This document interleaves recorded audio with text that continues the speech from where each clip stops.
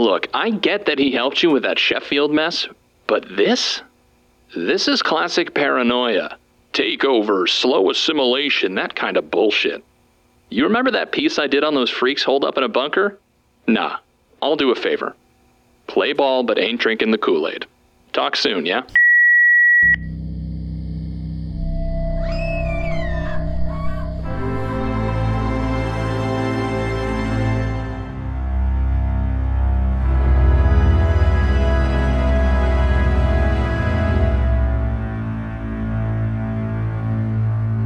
Celebrity Tumor presents Delivery.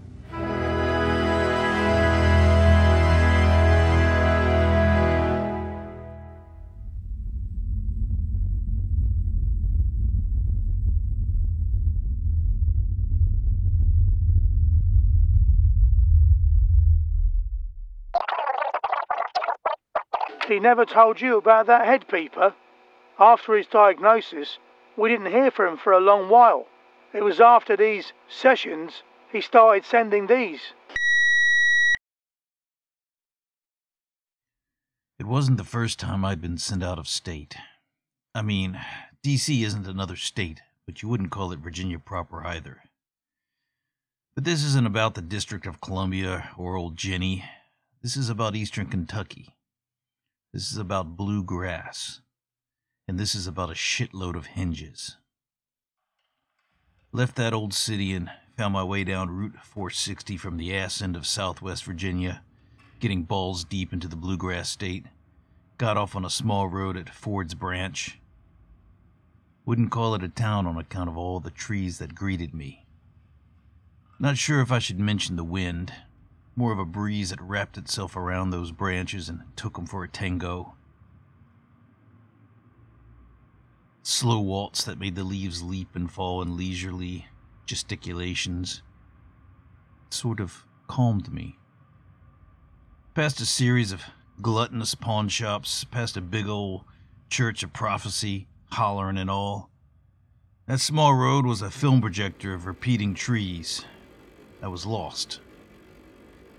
Past what I mistook for an abandoned service station, barely registering it. No respite by way of turnoff opened anywhere along that long passage.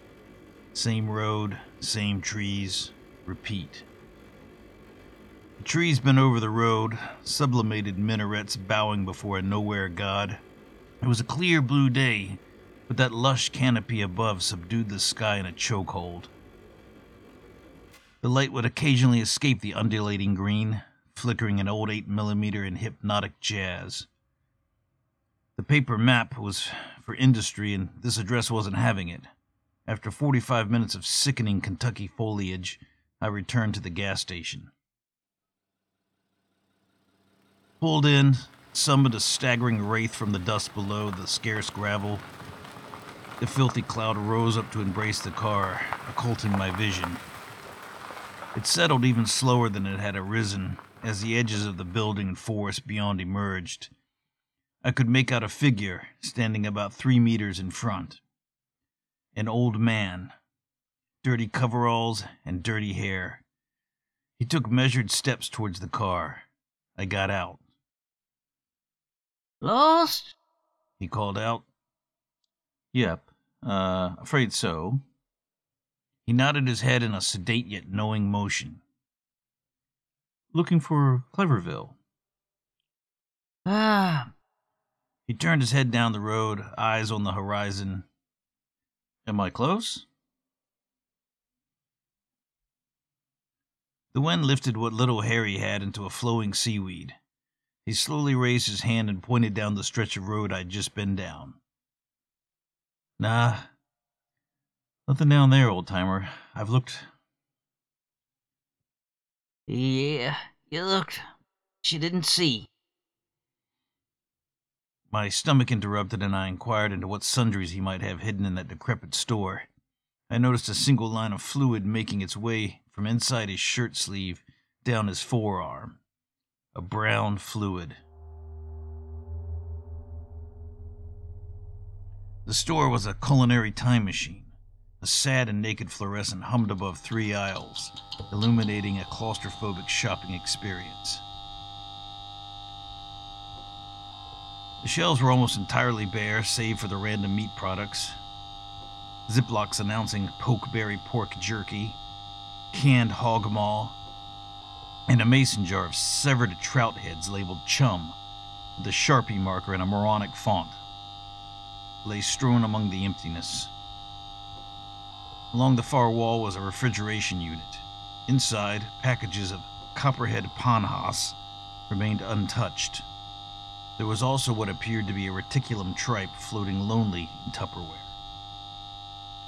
Old malt liquor adverts littered the 50s-era particle board Finsa panels. They'd been placed along the wall the way a child paints with his teeth. Click's malt liquor, Schlitz, and Guts country club posters held up by yellowed tape, imprisoned bouffanted women announcing the joys of bygone opulence. I picked up an expired pack of peanuts and approached the register. Gramps rang me up. Out there where the ditches end. My head jerked back from his hospice breath. Pardon? You see the forest thickening like it's protecting something. He spoke with that specific hollowness found in mouths who've lost too many bicuspids to wanton neglect. How's that? Won't look like your road, but it is.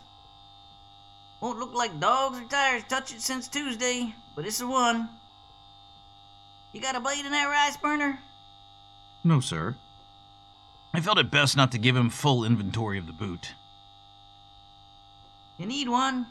Here. He slowly raised a machete from beneath the counter. Bring it back. He went on to explain, in a painfully long-winded spiel, about how the road would be overgrown and appear abandoned. Without being asked, he also gave me the full history of Cleverville. The old man told me that there'd once been a great factory on the land, and this brought a vitality to the region, but that the men all began to become ill and perished. He went on to describe how the factory had shut down, and that vitality quickly threw its clothes in a cheap suitcase and checked out early. Said they made hinges there. All kinds of hinges. Anything needed to open doors. Almost felt bad about the burst of dust the wheels left behind. Almost. Feeling bad wouldn't help his breath, and I wanted serious asphalt between myself and that service station. Enough distance traversed, I crept down the road at a crawl. The tires measured asphalt slowly, yet the ditches continued and no sign of any turnoff arose. After a torturous 20 minutes, the trees twisted together and the ditches became shallow. All sort of vine wove the forest into a curtain. My foot lightened on the accelerator and those ditches disappeared. There was a road. That there was any gravel below was a closely guarded secret. Between the weeds, vines, and small shrubs which had sprung up, the ground underneath was sufficiently obscured. The feel of the tires, however, a satisfying punchline. Pushing the Toyota towards the underbrush was a lot like walking upstream in a Class 5 rapid. A snail's progress if that snail was all doped up or brain damaged. You got the feeling that those little bushes were actually trying to push the car back. A couple of squirrels shot down the neighboring trees to say hello. Chunks of their fur was gone, revealing brown sores which oozed. I was glad I was in the car. Got the impression that hello was more of a fuck you. Deer, too. Same hairless, oozing patches and hostile demeanor. You ever felt threatened by a deer? Eventually, I got there. Road yawned a small opening, smoke drifting towards the car in tired drifts. The smoke was wafting out of old rusty barrels tended to by the bandaged denizens of Cleverville. They stood, one or two of them to a barrel, poking sticks into the smolder within. Around the clearing were scattered traps. These ranged from your standard mousetrap to bigger, metal rodent cages. It was a trailer park. About a baker's dozen trailers lay at the ends of the clearing and a few beyond that, all of them dated. Now, I've told you about them being bandaged. Let me flesh that out for you. If they wore any clothing under that filthy gauze, it was too ashamed to show itself. Cheap medical tape caked with something black and best forgotten pulled the bandages to the exposed skin. The bandages were stained a brown and lamentable maroon, and that gauze held prime real estate on those emaciated bodies, too. It frequented their heads and faces like a king visits his serfs.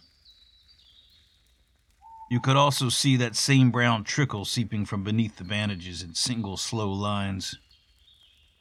I pulled the car to a stop, and in doing so, several heads twitched sharply in my direction. There was something unnaturally synchronous about that movement between them, those necks swiveling in simultaneous spirals to face me. I gave a courteous wave and was offered nothing. Those unmoving eyes regarded me with cool mathematics and an uncaring long exposure. Opening the back of the station wagon, I retrieved the modest-sized box and approached the nearest totem. Delivery? I averted my eyes. This one had most of its face covered in gauze, only one lonely eye peering out. Who is it for? Those bandages hissed. Eyes still on the package, I read the name aloud. Dr. Brukhnenko. I struggled with the pronunciation. Dr. Sergei Brukhnenko. Oh! They extended their arm in the direction of a dark green trailer. The badly stained bandages hanging from that arm looked like an avian appendage. You couldn't avoid the hawking sounds. The residents of Cleverville had a habit of coughing up what appeared to be pellets all over the clearing. Every now and then, a small critter would dash across the corner of my eyes. Those heads would hungrily swivel in unison following it. Got the impression dinner time around here was Texas Hold'em. The eyes that could be glimpsed through gaps in the wrapping seemed to have inadequate eyelids. Like God had started on them only to forget his intentions during a midday nap. Their teeth were a different matter altogether. It wasn't a long walk to the trailer. A modest-sized mobile home. The front door was dented. I rapped 3 times. A deep and muffled movement mounted within. Agitated chicken feathers ruffled furiously. The sound of a locking mechanism unbolted and the door opened half an inch. Tightly bandaged fingers wrapped around the door as it pushed open. There was a sucking sound as the local air shoved past me. Decompression. Who are you? Cooed a shapeless voice. Delivery? Dr. Brukhnenko? The form retreated back into the dark of the double-wide, leaving me propping the door with the package. Yes, me. I'm Brunko. Inside, a cozy chaos filled the floor and kitchen. Beneath my feet were the intestines of a down comforter. Feathers lay scattered in loose sheets of yellow paper made for a carpet that could care less. My nose was under a soft assault by the lingering smell of Spanish ham on a sweltering Tuesday. The kitchen, from what I could make out through all the floating feathers, had been converted into a laboratory. Perhaps this was some kind of advanced culinary excursion, but the sink and counters were littered with beakers and test tubes. Suspicious liquids crawled slowly from a contraption in the sink I could only begin to describe with any accuracy. But that wasn't the weirdest thing. Some of those tubes careened down from the counters and out of the kitchen. There was an accordion partition separating the kitchen from the next room. Momentarily, I caught a glimpse of a bandaged figure laying on a bed, with all manner of tubing, wires, and machinery surrounding him. Brukhnenko slammed the partition closed and stepped back. I held out the package toward him. He tilted his head, naturally at first, and then very unnaturally. His neck bent slowly, faint popping sounds from within like a kid with bubble wrap under a duvet. When it reached an even 45-degree angle, he stopped and scrutinized the package with that tiny lidded eye. Oh, thank you. He took the package away from me too carefully, like it was a Bible or a bomb. You didn't lose your way? No, sir. Good. You require restitution. Your signature will suffice. Among the disarray lining the floor were several large books. The titles traversed a series of topics: sacred mutation, metastasizing divinity, nocturnal panspermia, and the Buckland Gourmet.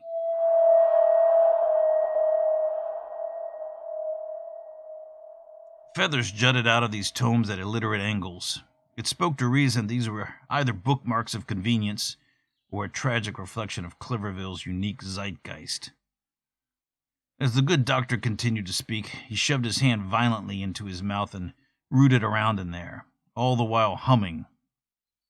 He seemed to latch onto something and, with a long and loud suction sound, extracted a bloody molar from the depths of his jaw.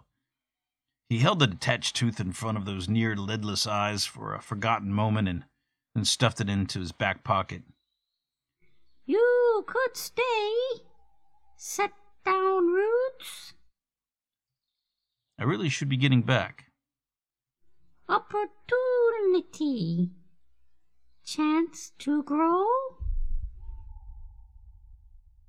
I recall feeling compelled to leave at this point, but the good doctor wanted to talk.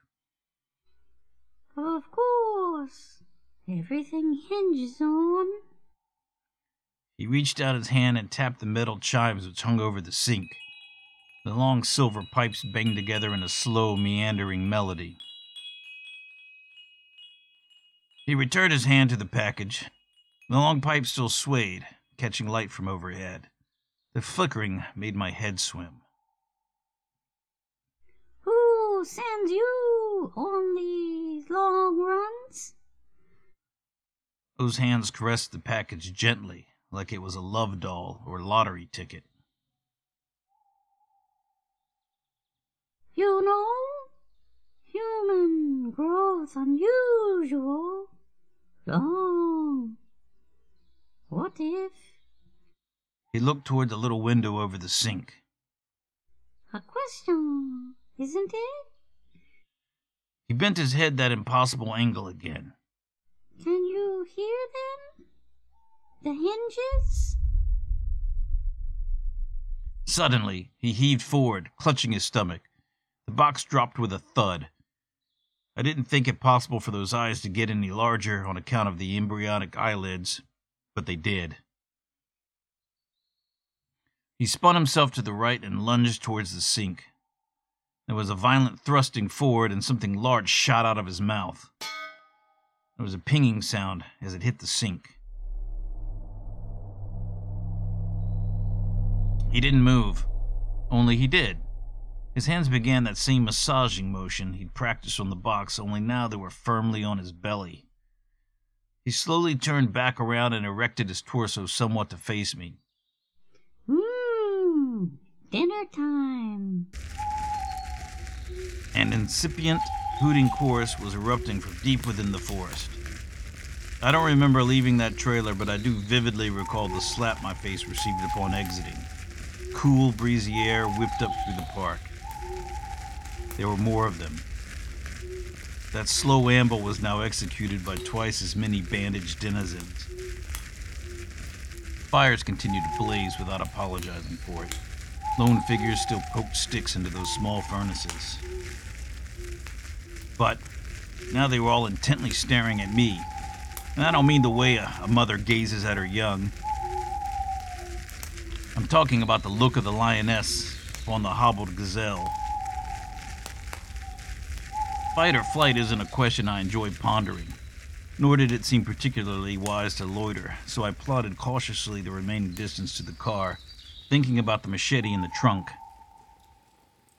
Straightened my back and threw on a toothy smile, looking only at my station wagon as I neared. finally got to use that machete.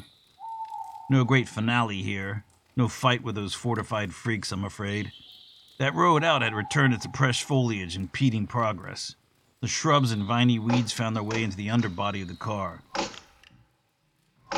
Now, as I've said, it was getting dark, so perhaps my eyes were getting played. But I swear that a viscous brown fluid poured out of the stems and branches as I slashed, and a creaking creeped out between the hooting and crickets. A creaking like the sound of hinges.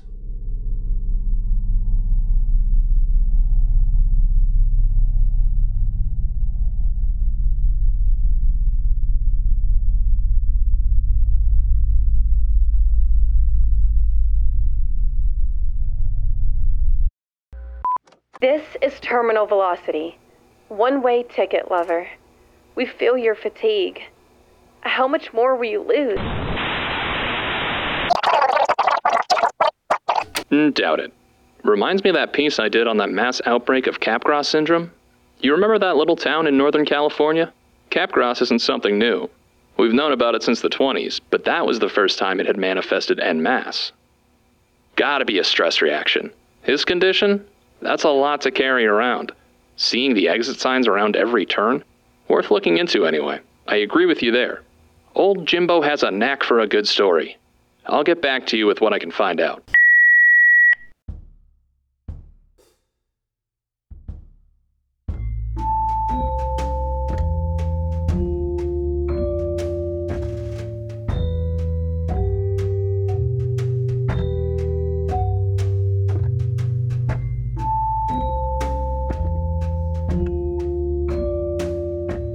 Delivery is a podcast distributed by Celebrity Tumor and licensed under a Creative Commons Attribution Non-Commercial Share-alike international license. For information pertaining to the episodes, cast list and attributions, please visit deliverypodcast.com.